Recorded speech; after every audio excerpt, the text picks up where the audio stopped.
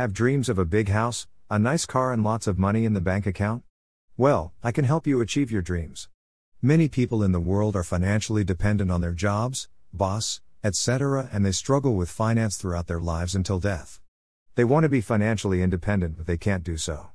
They think higher salaries will help them to be financially independent and achieve their dreams. But money doesn't work that way.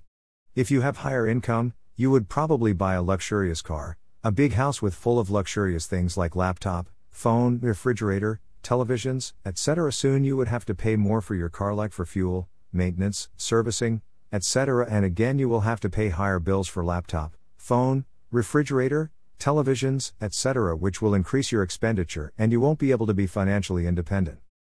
So let's get to the point. The solution to all these problems, i.e. to be financially independent, is to invest. There are many types of investments like stock market, real estate, PPF, public provident fund, fixed interest, gold and silver, etc. The easiest and most profitable investment is the stock market. Over the last 30 years, Sensex have given a return of about 16% per annum compared to 8% per annum of gold and 4% per annum of real estate in Delhi and Mumbai.